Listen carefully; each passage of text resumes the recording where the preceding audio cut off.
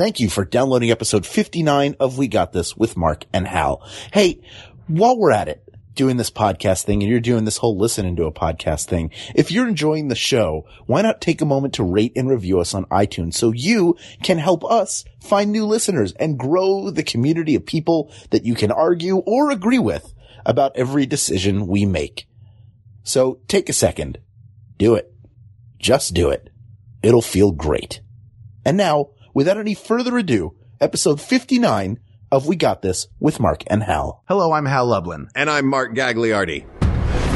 Since the dawn of humanity, one issue has gone unsettled. With the fate of the world in the balance, we're here to settle, once and for all, practical or digital effects. That's right. Don't worry, everyone.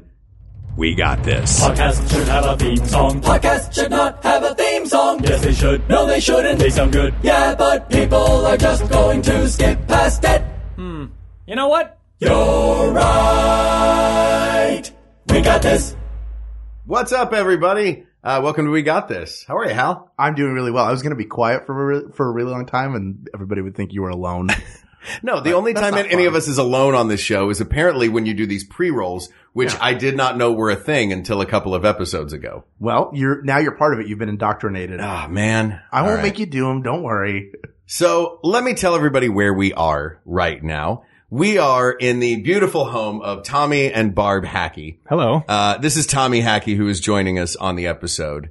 Tommy, we are here today to talk about practical effects versus digital effects. And you work in the special effects world. I do. That's correct. Yes. Welcome. Thank you. Tell us a little bit about your experience in the special effects world. Oh gosh. Well, I work at a wonderful special effects shop that do mostly specialty costumes, but we also happen to find ourselves into animatronics and other practical special effects arenas. So we've really stacked the deck in favor of practical effects. That's correct. Yeah. I'm joined here by no one representing the digital effects world. It's a tennis ball that will soon be Gollum. We will digitally add in that character. It seemed appropriate. Yeah, Andy Serkis is covered with dots somewhere in New Zealand, and he's filming his part. Man. And we'll add it in later. Are there any other stop motion, is he the only actor that is known as the stop motion actor?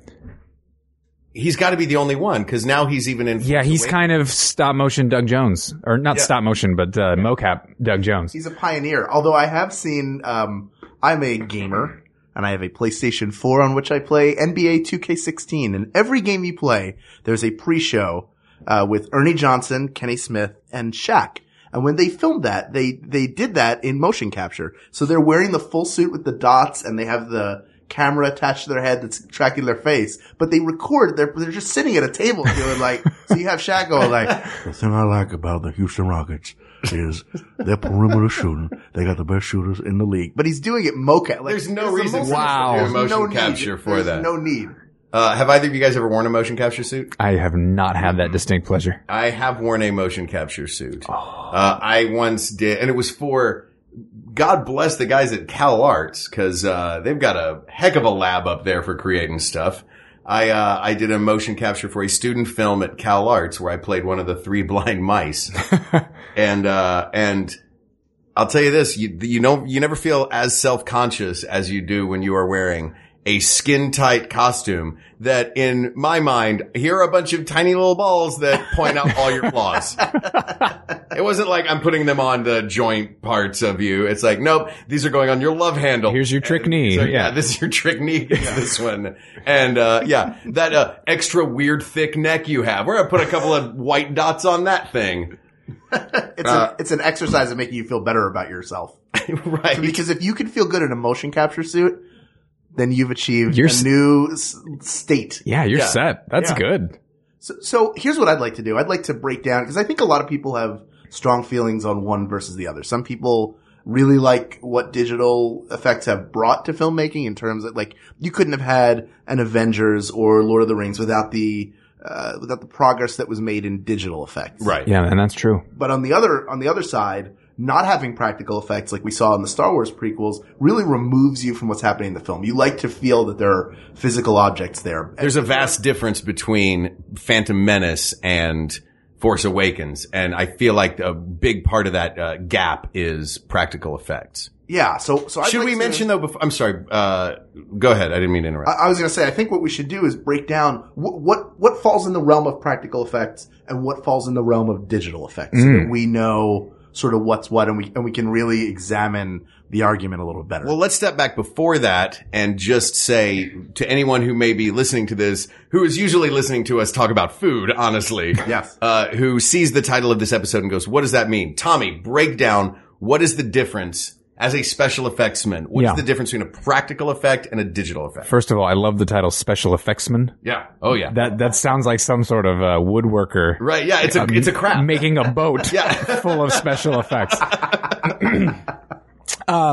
Gosh, well, I think in the traditional definition, it is either something you can hold on set or touch, or something that you can't. That line is, of course, blurring every single day for us. I do a lot of work with sculptors where I will take their clay sculpture, I will scan it into the computer, I will send that scan to a digital artist who will refine that in ZBrush or Maya. They will pass it back to me. I will 3D print it out and mirror it, and then we'll have two halves of whatever thing.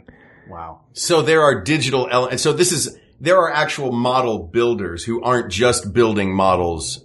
Models that will wind up being digital characters are built first with practical models. Yes, because the artists, the either the model builders or the sculptors are classically trained in these forms and these techniques, and that is such an important part of the design of whatever you're making, a character, a building, a ship, that it can't be skipped. And there's so much to learn on the digital side of knowing the program, knowing how to manipulate the things in the program, knowing how to manipulate the lighting and the scenery and that kind of thing, that the sculptors who are on the digital side don't have time or haven't learned all of this, technical, artistic knowledge of classical form. So some of them have, of course, but you really have to balance and pass back and forth between these two schools of thought and these two expert groups. Okay. So, because when we went recently, when the Thrilling Adventure Hour went to New Zealand, we went and visited the Weta Workshop.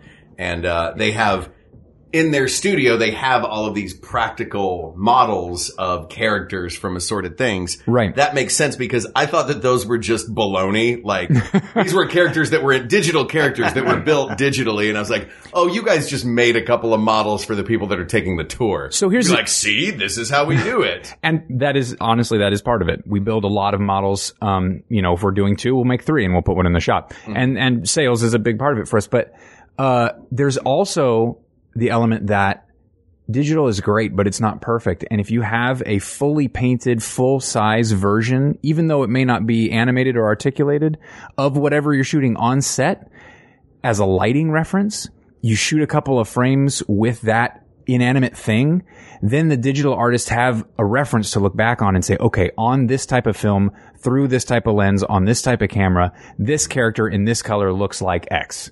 Right. And then they have something to base all of their digital effects work on. Okay. So they'll do those for what they call them lighting reference or, color reference models. And they'll do full-size models. Consider them actor reference models. Of course. Because as an actor, if I'm on set, because of all these action movies that Hal and I have done. Oh, yeah. Tons. My God. Hal's got his Captain America shirt on right now. Mm-hmm. Not because it's the only t-shirt he owns, which it is. I have 3. Be fair. You have a Thrilling Adventure Hour, a Welcome to Night Vale, and a Captain America. You also have that Red Avengers shirt. Here's the thing. You're absolutely right. I have like 4 or 5 t-shirts that are in rotation. But as if I lose weight, then I have a lot of t-shirts. Then you have way more shirts. I refuse to buy new t-shirts.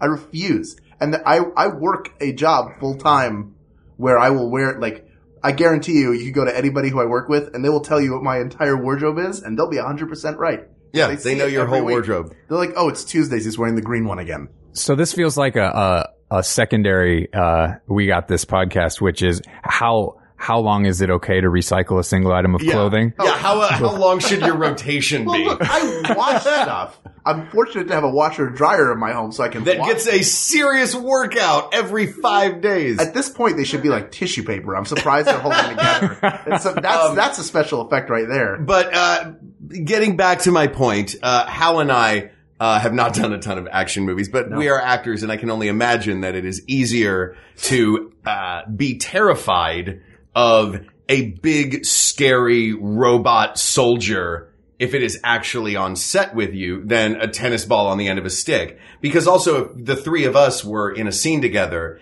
and we're looking at a tennis ball on a stick, the three of us are going to be looking at three different things. Of course. And imagining three different things. Right. Exactly. It's like reading a book with three different people. It's all going to look different in your head. Right.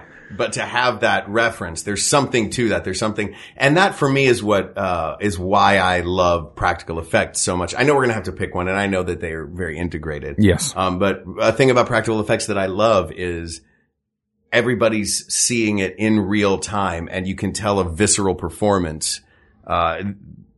People fell in love with BB-8 because the actors playing those characters fell in love with BB-8 because he was on set with them. Right. And he was cute. He was there. Yeah. Yeah. So let me ask you this. I want to, there are some things that for me fall kind of in between. I know, like, when we talk about stop motion, we're talking about a practical effect. Truly. It's an actual physical thing that we're moving and frame by frame shooting it. Mm-hmm. For something like green screen, like when they made Superman fly in Superman the Motion Picture, sometimes that was him being dragged by wires in front of something, in front of a plate they'd already shot or in the background. But there was certainly in Superman 4, The Quest for Peace, the best Superman. Oh yeah. Right. The best Superman. There was a lot of green screen in that. Does that fall under a practical? I mean, it's not digital. It is digital. It is though. a digital. Absolutely. Yeah. A long time ago, they would rotoscope. It's called rotoscoping, going frame by frame and isolating the human from the background. Okay. They did a lot of that in like the original Tron. That's how you got those glowy lines. That was not digital. That was a practical effect. It was painted on the film one frame at a time by people. Wow. That's a practical, that's a practical effect. That was a pioneering digital film because of the light cycles. Light cycles and a master control program and all of those. Those were all digital effects, right? So green screen nowadays is a digital effect. Or blue screen. You select a color in the computer. You say that color, get rid of it. And everything that's that color goes away. And then you can drop in a layer behind the human layer, whatever you want. So yeah, that's a digital effect. So useful in life. Not just in the weight. Wait, there's one color that you want to get rid of? Hal, we're not doing best race. Hal doesn't like purple. I'm tired of all these purple people in my life. Oh, you mean the one-eyed, one-horned flying ones? Yeah, they eat people. Now, hold on. Let me ask. Is that song saying that the monster is purple and eats people? Or is it a one-eyed, one-horned, flying purple people eater? An eater of purple people. An eater of purple people. Because if that's the case, that is a starving animal. I mean, I think this is like the PetSmart argument, right? Oh, like it's... Is it PetSmart or is it PetSmart? Oh, that's true. Getting back to effects. You mentioned Coraline, and that's interesting because Coraline, they actually 3D printed the faces and the expressions. Really? Yes. So in essence, it is sort of digital. We're seeing this blending, right? We're seeing a computer iterate the faces and the face shapes for every frame and then print those out, and they snapped on with little magnets. And then they digitally painted out the lines where the faces and the expression pieces snapped on the armature. So, yeah. So digital and practical have really become married at this point. Yes, they have. For me, I've said for a long time, I've erred on the side of loving the practical effects more than the digital effects. But this is an argument that I've made for probably 25 years. Sure. Because, 25 years ago, digital effects didn't look real. And that's the difference now, I guess, is, the first time I think that the digital faces looked real to me and looked really expressive and emotional was, Toy Story, which was 20 years ago this year. Sure. But there's still, because those are toys, there's still something in creating humans, even with like Final Fantasy, when the first Final Fantasy movie came out. At first I thought to myself, this is bad because actors are done now because these things look like humans. They move like humans. They are physically nearly perfect representations of humans, except the eyes are the window to the soul. And I've never seen a digital character whose eyes seemed exactly right. Well, and there you're talking about almost an animation. Like, I consider Final Fantasy to be a cartoon, so it's more Right. like using digital in animation versus a digital effect in there's something. But look at the people in in the first Harry Potter movie. Sure. In Sorcerer's Stone, when Harry is battling against the big, the troll in the bathroom, or when they're playing Quidditch, and it is pretty clear that you have just switched from a shot of Daniel Radcliffe to an animated Polar Express character. Sure. Or Digital Domain's Neo when he's fighting all of the Exactly. Agent Smiths. So what we're talking about here really is something called the uncanny valley. And this is your brain's ability to discern and well, it's this pit. Things look real and look real and look more real and more real. And Toy Story was on the upslope. Mm-hmm. And then when you get right next to, it looks really real. Right before you get to that looks perfect and real, there's this huge valley of nope, it's unacceptable to your brain. It doesn't look real at all. Really? And the reason that is because your brain maps movements that it sees onto its own motor cortex, which is why things, when you try to do something, if you've seen someone do it before, it's easier. And something's not right. The motor cortex is like, that's weird. That doesn't look right. And so your brain goes, duh, and says, no, something's very wrong with this. And your survival instinct kicks in and says, this is something, I should stay away from this weird person. Something's wrong. But why is it when it gets close to perfection that valley happens? Why doesn't it happen at the very beginning? Because nope, this crude stick figure does not look like a person. Because everything that works perfectly, and everything that doesn't work is in stark contrast to the things that aren't working. Example being the eyes. Right. Okay. Exactly. My mind goodness. is super blown, and I wish there was a glass vase with a hole in it on this table. I'll tell you one place where, like, I fall. I know you're a practical effects guy, Mark. Right. And I don't know where you fall. Obviously, you get your work out of both.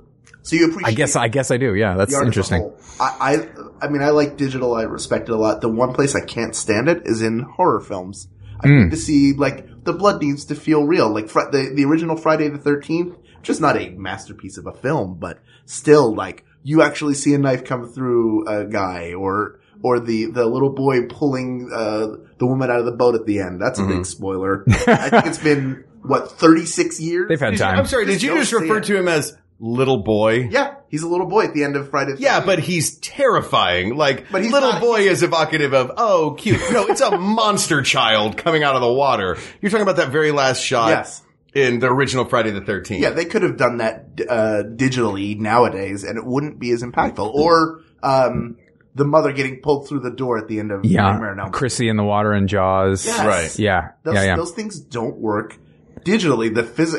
Jaws was made as a film by a practical effect that didn't work properly. Correct. Yes. So, like, in that way, there are just certain places you can't generate terror with digital things as well. So that actually speaks to something that I think, and I think that it's too easy for the director's mind to do it digitally.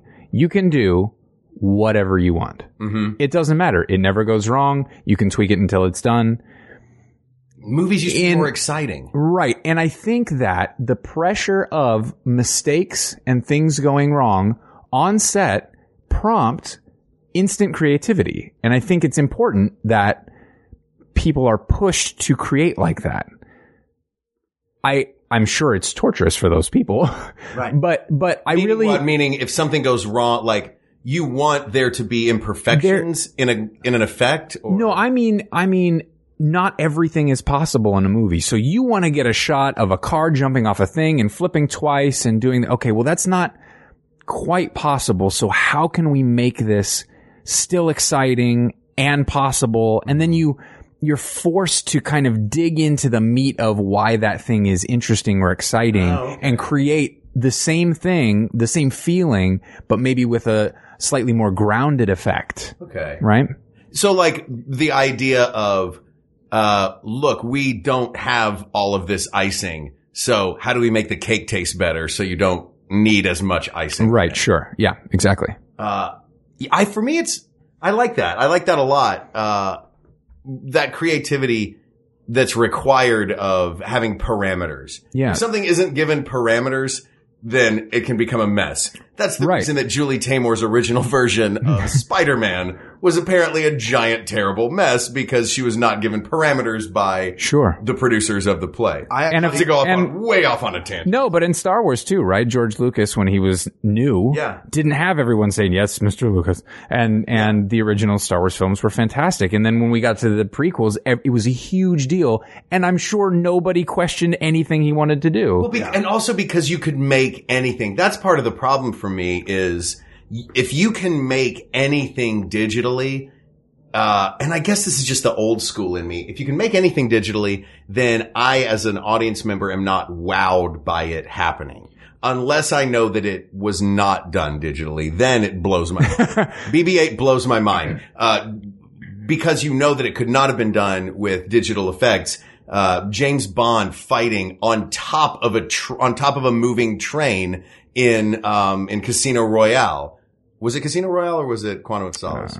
I think it was the beginning of Casino Royale. Casino Royale. That scene was stuntmen on top of a train. The blowing up of the bridge in Bridge on the River Kwai is exciting because you know it really happened. Right. And there's something gets lost nowadays with when you see an amazing effect in a movie and you go, oh, wow, they have really good computers now, is always the... So a special effect is a magic trick, right? Yes. And a special effect done with computers that you can tell it's done by computers is a magic trick that you know the mechanics of. Yeah. And a magic trick doesn't work if you know how it's done. Of course. Right. But if it's done really well, then it tricks you on two layers. Exactly. For example, the Lego movie, which Right. a lot of people think was done practically, was done digitally. Yes. But made to look practical. So it appears 100% to be a stop motion film and a great one. If you haven't seen it, watch it. You will not be able to tell. You'll think like, oh, they did a couple digital things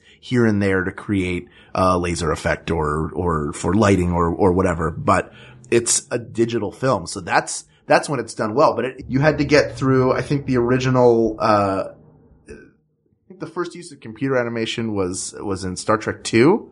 Ooh. Or was it? It might have been Tron. It was either, or Tron. It might have been Tron. I heard a rumor about the very first digital effect I'll go to in a minute. All right. Please. Go ahead. Oh, I Was wanted it you like to finish some your topic. 1909 film where like No, they no. made the train out of drawings? No, the rumor that I heard, I don't know if it's true, is that a Coke booger was digitally removed from Neil Young's nose in the movie The Last Waltz. Wow. That I heard was the very first digital effect. Wow. I have never heard I that. kind of want to look that up now. That's what I heard was the first digital effect. That's fantastic. But the tour of the Genesis planet in Star Trek 2 was an early use of computer animation, but you had to get through that in Young Sherlock Holmes, The Stained Glass Knight. And you had to get through stuff. you had to get through Aladdin and the flight through the cave. Oh, yeah. When you're like, oh, come on. This looks nothing like the rest of the movie. Yeah. Right. But if you don't go through that stuff, you don't get to the Lego movie. So Of course. you've got to be pushing that medium forward. A lot of the Or Toy visual Story effects- even. Yeah, Toy Yeah. Story doesn't. And without Luxo Jr., there's no Toy Story. and- Right. They couldn't have happened. That's the thing. A lot of these things couldn't happen. If you know how the magic trick works, the magic trick doesn't work. Of course. But digital effects have made it possible to do way bigger magic tricks. Yes. Like the magic tricks have gotten Yes. better, but you know how they work. Right. but terrible practical effects. And by this, I mean every action television show from the 1970s. And if you haven't seen Captain America from that, where he's wearing like, they could have put any helmet on that guy, but they put the biggest, thickest, motorcycle helmet on him. Yes. Like it looks like he's got a motorcycle helmet that has its own motorcycle helmet to ride on the weekends.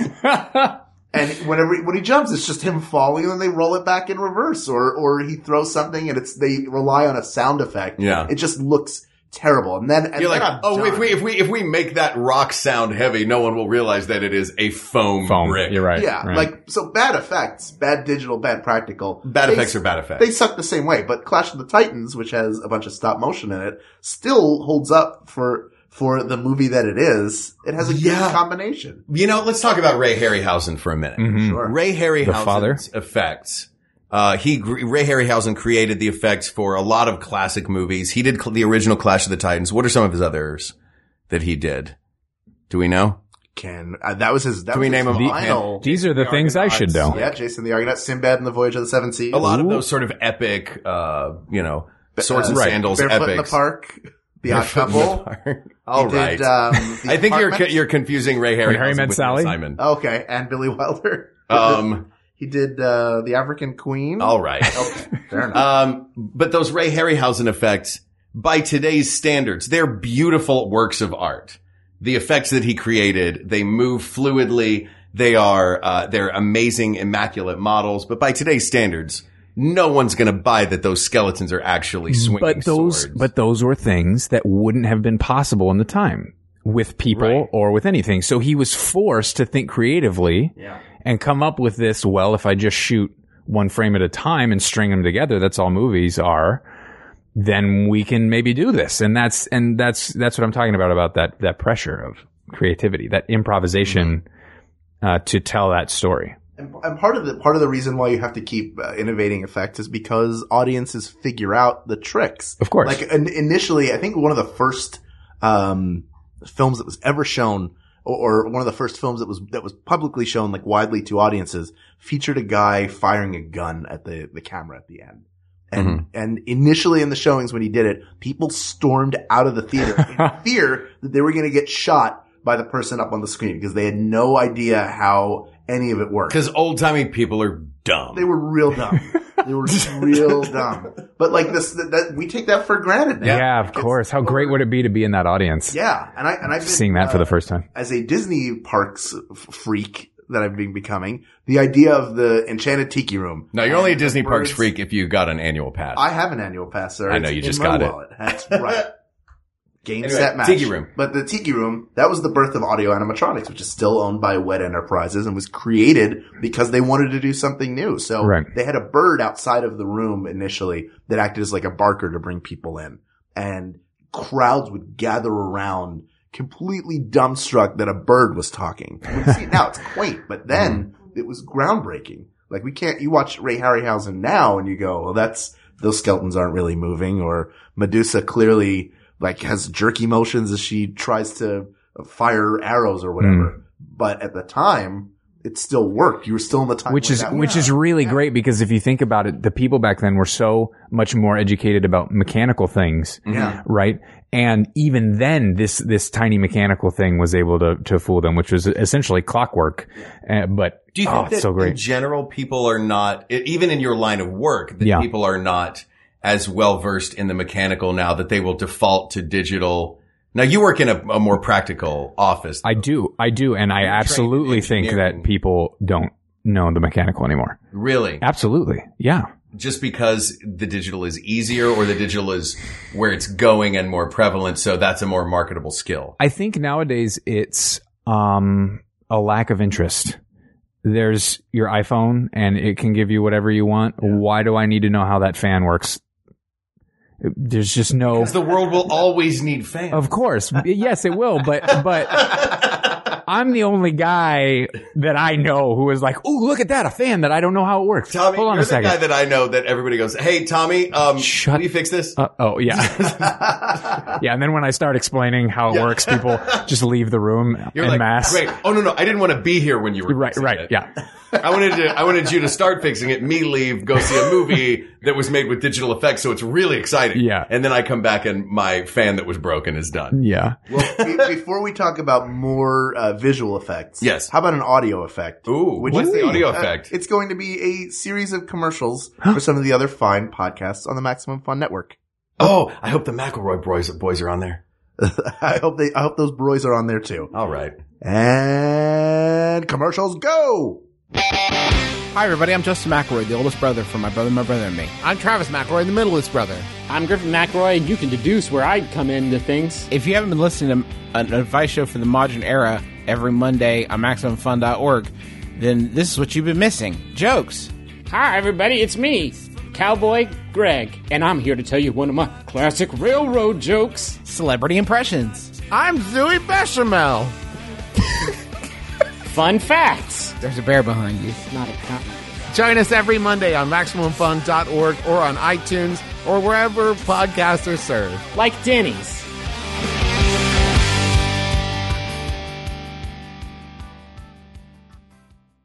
The three of you enter a cave of a big red dragon and is standing over a hoard of precious golden rubies. And he says, "What do you do, adventurers? I'm a dragon man." I cast fire on him. It's very good. I address the red dragon and say, we're the hosts of The Adventure Zone, a podcast about family playing Dungeons and Dragons. Very good synergy. Commit to the bit.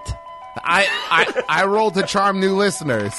It is very effective. Against all odds. Everybody, we're the McRoys. We host the Adventure Zone. It's a podcast where we play Dungeons & Dragons together. It's a comedy podcast. We don't take the rules too seriously because there's a lot of them, and we did not take the time to learn them. Maybe listen to us. We come out every other Thursday on the Maximum Fun Network. You can find us on iTunes or on MaximumFun.org. I think this promo's a critical hit.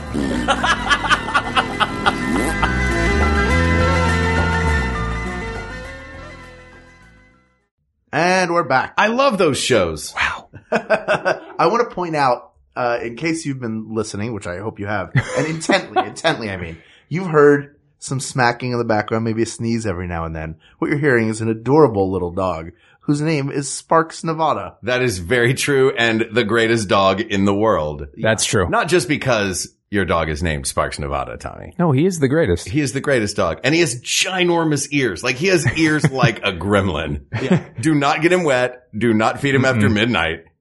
This is all true, actually. He's very afraid of water, so that makes sense. What were we talking about before we went to commercial? We were talking about practical effects versus digital effects. Great. For like 27 minutes. Yeah. All right. I want to pose a question to you guys. Yes. Okay. I feel like this debate comes down to one very basic thing for me. And it is, am I willing to give up the how did they do that aspect for them being able to, you, Tommy. Oh, I'm right here, Mark. I know. If the wonder of how did they do that, I lose that, but I gain way more things that are possible in a movie. Well, why do you go to the movies? I go to the movies yeah, that's a good point. I go to the movies. He just likes dark rooms. Yeah. I'm super into popcorn. There's, okay. Yeah. Oh, and popcorn enthusiast. Are you telling me I can get popcorn at other places? We haven't told you till now, Mark. Tommy, how? Why have you guys been hiding this from me? Wait, Mark. What is that big Christmas tin in the corner? We asked you here. What is in that? We asked you here today. Oh, God. Because we're concerned. Have you ever gone to a movie theater and been like, how's the popcorn today? Oh, it's stale and overly salted? Wonderful. Man, Great. please have 3 garbage bags full and just pour it directly into my mouth. My older brother worked at a movie theater when we were in high school, and there were guys that would leave the theater. He did it like once, but there were guys that would leave the movie theater with garbage bags full of popcorn every night. Yeah. Wow. And yeah, that was just what you did. That was, because you're not going to steal the candy because the candy's packaged and tracked. Right. The popcorn, they just toss it out. So. Oh yeah, the secondary popcorn market is huge. What's some Redenbacher's, man? I got Redenbacher's right here. Yo. I got Act 1. Act 1. You can only get it at Block. Hey, bro, I got Blasto butter. Can I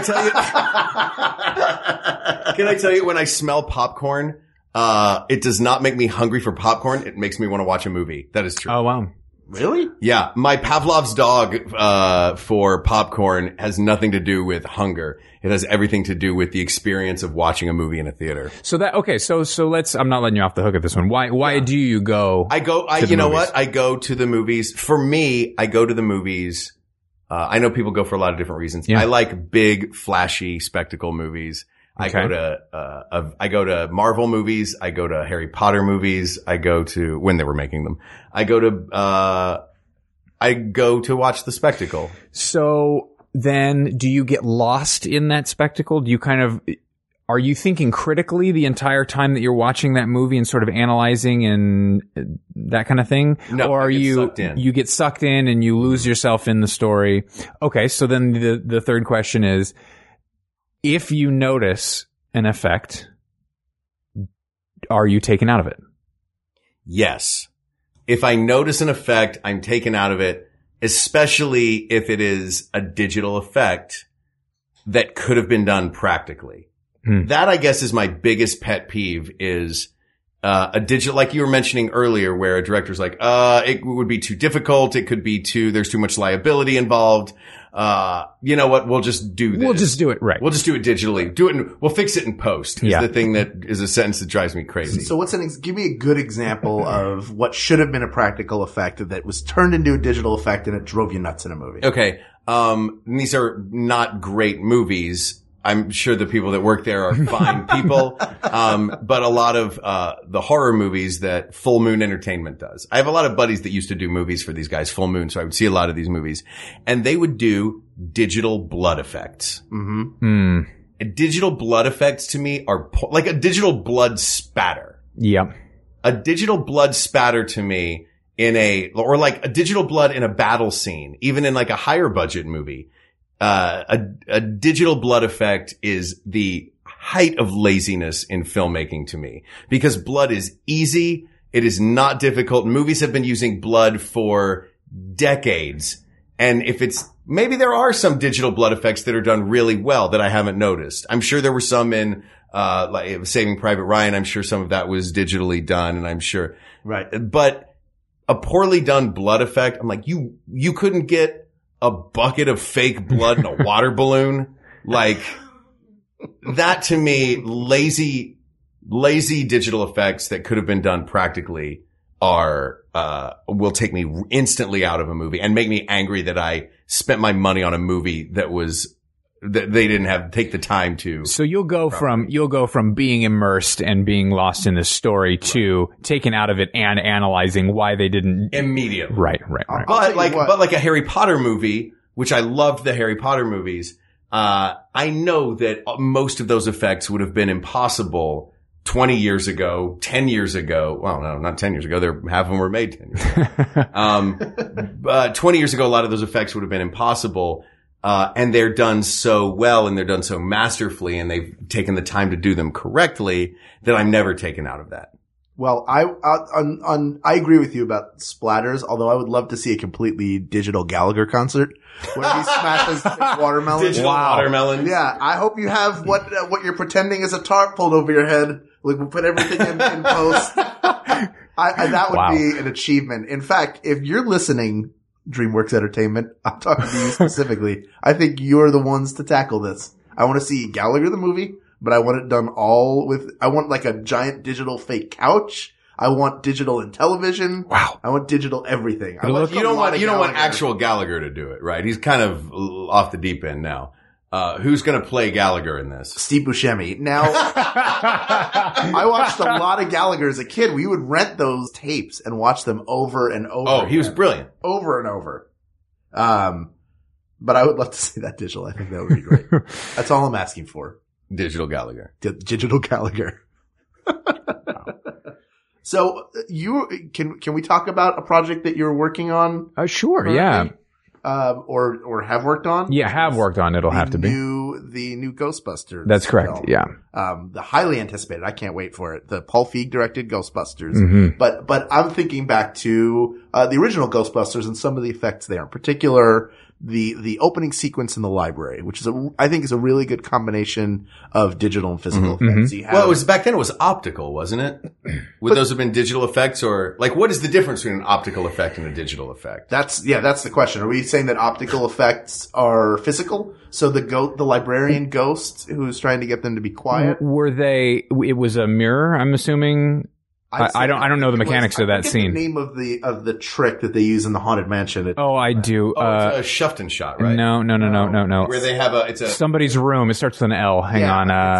Jeez. It's specifically like an 18th or even earlier. Yeah. Where is it? Where it's a mirror. 45-degree angled mirrored lens. That is half silvered so that you can see through it, and then there's whatever you want to see. They use it in the Monsters Inc. ride as well with Randall. Which was what they used for on film back in the 1930s, which was a practical effect. What they used for Jacob Marley in A Christmas Carol. Yes. Right. Is that Jacob Marley was standing to the side of the camera while Scrooge was on camera, and they actually did the scene at the same time. Right. So that obviously practical. I mean, what would be digital about that? And that's all. Well, when I think of green screen being digital, because at the time, although there's not a ton of green screen. So, well, you mentioned things that you can hold.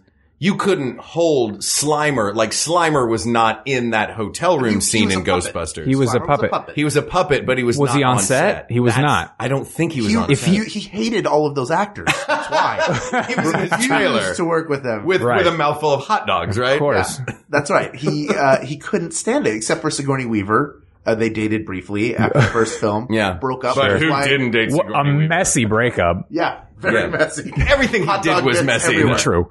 I'm sorry, I didn't mean to interrupt. But that entire sequence is all physical. You have If he was on set, then it was a practical effect. okay. If he was composited in later, it's a digital. If he was by a computer, it was a digital effect. So then let's assume for the sake of argument that in that library everything is a physical effect. Okay. It's done somehow optically. Right. you have So the other way of librarian- thinking of it is in camera. Yes. Right. Mm-hmm. So it's shot. The image that hits the film is the one that ends up on the screen. That's right. in an in camera practical effect. You could do that film today and do a lot of those things digitally. You could have the cards in the card catalog flying up. You could just do it digitally. You wouldn't have to reset every time. Mm-hmm. Right. But there is something that sequence would not be as striking if it was all digital. It would be real. Like, I And would part of it take is out what I was saying earlier about the actors is that Bill Murray, Harold Ramis, and Dan Aykroyd would not see cards. And flying out every of the extra card in the catalog. background, and right? Every extra in the background. Everyone's reacting to something that's there at the same real time. thing. Right. Yeah. Sparks. Sparks Nevada had my hand in his mouth. They've become fast friends. Which could have been a story from this podcast or an actual backstage story from Thrilly Adventure Hour. Mark Evan Jackson loves eating hands. Not a Super lot of into people it. know. Listen, and not a lot of people know this. I like to eat hands. I eat hands. So where were we? So we were talking about like sequences that works. I'm bought into it entirely. I'm not sitting there thinking, oh, that's obviously a guy blowing into a pipe to make all the cards fly up. Like I can get lost in that entirely. There's also something about the physics of objects, items that computers can't do very well yet. It's got watered down. We've got watered down. We've got, I mean, there was, Water took a long time. but it didn't. There was digitized water in Titanic. That's true, I guess. And you wouldn't and there have known. was digitized water in the Abyss. Even. I mean, yeah, right. So water's What pretty am I thinking? good. Am I thinking of fire that was the tough one to get down? There's Fire's hard. Fabrics have been difficult. Hair has been difficult, but we've got it now.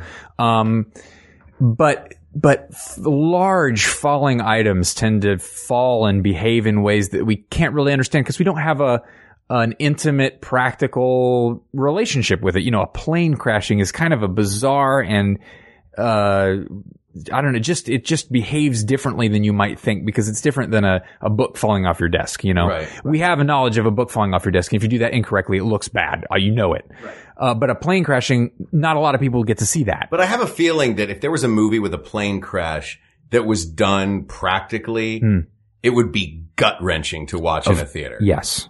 Way more so than any movie where a plane crash is done digitally. Because usually the truth is stranger than fiction, and these little details that may or may not be present in digital. Usually I find it's either too detailed and you see every single little tiny thing, you know, you see a light bulb fall out of one of the overhead, you know, hostess call button things. It's like, okay, well that's a little, I wouldn't have seen that in normal life. The light bulbs only fall out of those on Spirit Airlines. Yeah, that's correct. Waitress, ding, and it falls into your lap. I know we charge you an inordinate amount for your carry-on. Now here's a light bulb falling out. Spirit Airlines. Yeah, I hear you. That's a whole other episode. Enjoy flying to Atlantic City because that's the only place we go. So back to effects. Either there's too much detail, and you'll see this in video games too, cutscenes, you're like, wow, that's an overwhelming amount of detail. Or there's not enough detail, or it's a strange mixture of both. Where like one surface is really well rendered. Yeah. The surface next to is like, wow, that tree looks real smooth and flat. Or like the artist had no sense of scale. Interesting. Like things in the foreground are less detailed than things in the background. Right. Or, you know, you'll see an arm of something and then it has a little area that's super detailed and it's like, okay, that wouldn't actually happen in real life. If you really want a great example of how to do this right in the practical world, go watch a Blade Runner. Mm-hmm. And in the opening scene, there's sort of an aerial flight over the building, the big black sort of monolithic pyramid shaped building. And there's something about, and it's a practical building, and it's about 10 feet by 10 feet by, I don't know, 6 or 7 feet tall. There's something about the way a film camera picks up detail on that building. And as you get closer, it picks up more detail and more detail. And it picks it up in the way that your eye would in real life. So it's extremely believable. And there's these little windows and little details of structure that you only pick up when you're getting closer. And for some reason in digital, that breaks down. And I haven't really figured out why, but that does break down. Do you think one day the algorithms will be such that digital effects and practical effects will be indistinguishable from one another? Absolutely. Yeah. Yeah, of course. It's terrifying. And is that the day that we all get plugged into the Matrix? Because I feel like I would have a lot of stuff taken care of. Like, nobody goes to the bathroom in the Matrix. You've noticed that in 3 movies. That would be great. No number 1s or number 2s. No number 3s. What movies are you watching where people take number 1s and 2s? Don't get me started on what you think a number 3 is. Dumb and Dumber, which, yeah, by the way, there's one famous one, but they don't go to the bathroom in most movies. You never see Hermione be like, Harry, we're joining you in like 4 minutes, and then run off camera. And grab the invisibility cloak and hit the faculty bathroom. When we talk about special effects movies, for some reason, I keep thinking Harry Potter. And yes, the faculty bathroom. I'm sure he did that all the time, right? I would. Yeah, that's the cleanest bathroom. Yeah, because the ghost was in the prefect bathroom. Yeah, that's where the prefects go. Oh, the prefect bathroom. Thank you, Barb. Sure. You're welcome. That was Barb. Hi, Barb. Hey, Barb. Hi. Now, there's a ghost in one bathroom. There's Moaning Myrtle is in one. Sure. First of all, you don't want to go to the bath. Like, you just pinch it off for 6 months if you're going to school at Hogwarts. There must be a spell like expecto no pius, and you lock yourself. You don't have to go to the bathroom. Yeah. Or just like evaporates instantly, right? That would be great. Yeah. Evapobladderus. Oh man. There are times on a road trip when I would have used that. Oh man. Do you do the bottle trick on a road trip, or do you stop? Only once have I done the bottle trick. Only once? Yes. Okay. I found it incredibly difficult. Nobody tells you that your body and your mind have trained you since, 5 years old to not pee with your clothes on. Yeah. And then you have your clothes on and you're like, just come on. And nothing. Wait a minute. I've been to several urinals in my life. What? And I leave my clothes on. Oh, you don't do the little when I go to a. Oh no, I don't do the little kid thing where you put your pants around your ankles to go to the bathroom at a urinal. Yeah, butts out for sure. Now, can you please never call it a trick again? It's not like you're David Copperfield taking a whiz into a bottle. Look, it's a trick if you're using a beer bottle. It's not so much a trick if you're using a Gatorade bottle because it has that wide mouth. Yeah, I went Gatorade bottle.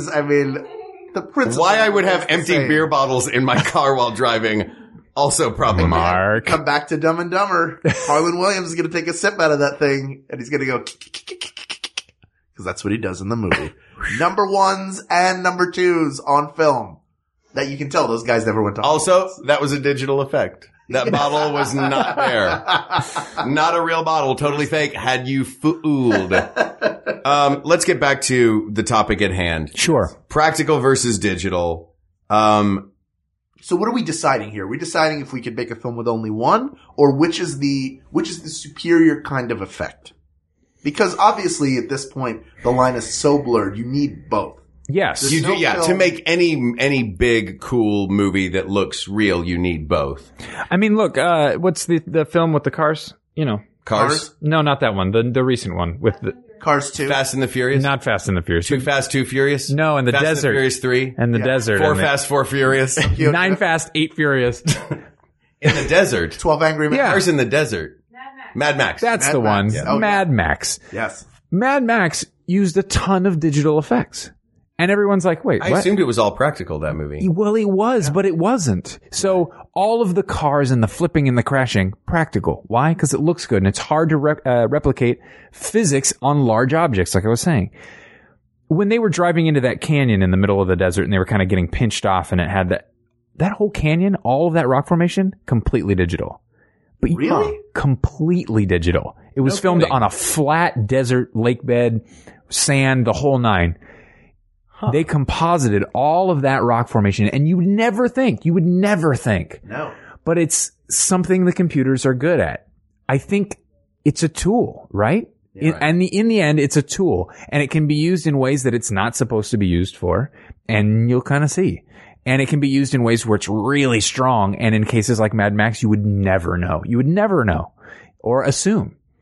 So, yeah. So you've just told us that our entire premise for this episode. This has been just a complete waste of time. Well, hold on. I feel like we're getting close. We're about ready to make our ruling. We are. Yes. Right here. Do I get to rule? Yes. You are, great. You are great. part of our Supreme Court. In fact, we were saying before we started this, I'm a practical effects fan. I mean, but this conversation has changed my mind in ways. Hal leans one way, I lean another. You may wind up being the Justice Kennedy of this Supreme Court, the swing vote. I will say I would lean towards practical, and this is why. Lord of the Rings is maybe, I think, is the gold standard for digital effects. Mm-hmm. So that was the first, Gollum is a fully realized character, completely, lit properly, everything. And it's Andy Serkis in a suit, completely replaced. However, if you have the fights with the orcs and it's not guys in suits with makeup on, then you don't buy into it at all. You need the practical to sell the digital. And you could have also made the movie with a physical actor playing Gollum and not lost that much. Mm-hmm. Yeah. Well, that's maybe debatable. Right. For me, I guess you mentioned earlier, what criteria are we basing this on? And is it, if I had to make a movie with one or the other? Right. If I had to make a movie strictly with digital effects or strictly with practical effects, does that sound like a fair question to ask? Since practical or digital is such a vague, open question. Yeah, which is more essential right. to a film. And digital effects have only been around for 2 years. For maybe 10, 15% of 10 years. I think 15 months, maybe. I may have underestimated 15. Digital effects have been around as of January 2016. Digital effects have only been around for 15 months. 15 months. We may be off, but none of us is going to look at a calendar. That's not what this show's about. Yeah, right. No, I have a digital calendar now, and I want a practical calendar. I go by the Aztec calendar. Ooh. The world will end as soon as this podcast is over. Yeah, correct. Yeah, I mean, movies were made for a really long time. Optical effects were the digital effects of the day. If you needed something that wasn't in the room, you did a matte painting. You know what I mean? Yes. And there's something about the tactile beauty of a well-executed practical effect to the detriment of, I mean, look, could you make Harry Potter without digital effects? If you had Ray Harryhausen around and the actors were compelling enough? Maybe. Does that make sense? Yeah. Yes, but I would argue for practical effects on the basis that you can make a film with the absence of digital and it still feels real. When you make a film entirely with digital, you lose something. You can't. Right. You can't make Lord of the Rings with just practical effects. You could, but it would look crappy. Right. I would not. It would look watch like the sweeted version of Lord of the Rings. Yeah, exactly. Everybody would be wearing tinfoil suits. What was that movie called? Thank you for Be Kind Rewind. Be Kind Rewind. Yeah, it would all be sweeted versions of the different films. So Tommy, thoughts? Yeah. For me, I think it comes down to where it breaks down and how. When practical effects fail, for whatever reason, whether it's my age or my experience, it's forgivable for some reason. I don't know quite why, but I'm willing to accept it without being taken out of that moment of being enchanted by the story. When digital effects break down, it does take me completely out. The illusion is completely broken. And then I start questioning and analyzing everything else that I'm seeing. So practical for me. Are we ready to make a ruling on this, fellas? Yeah. Yeah. All right. Hal?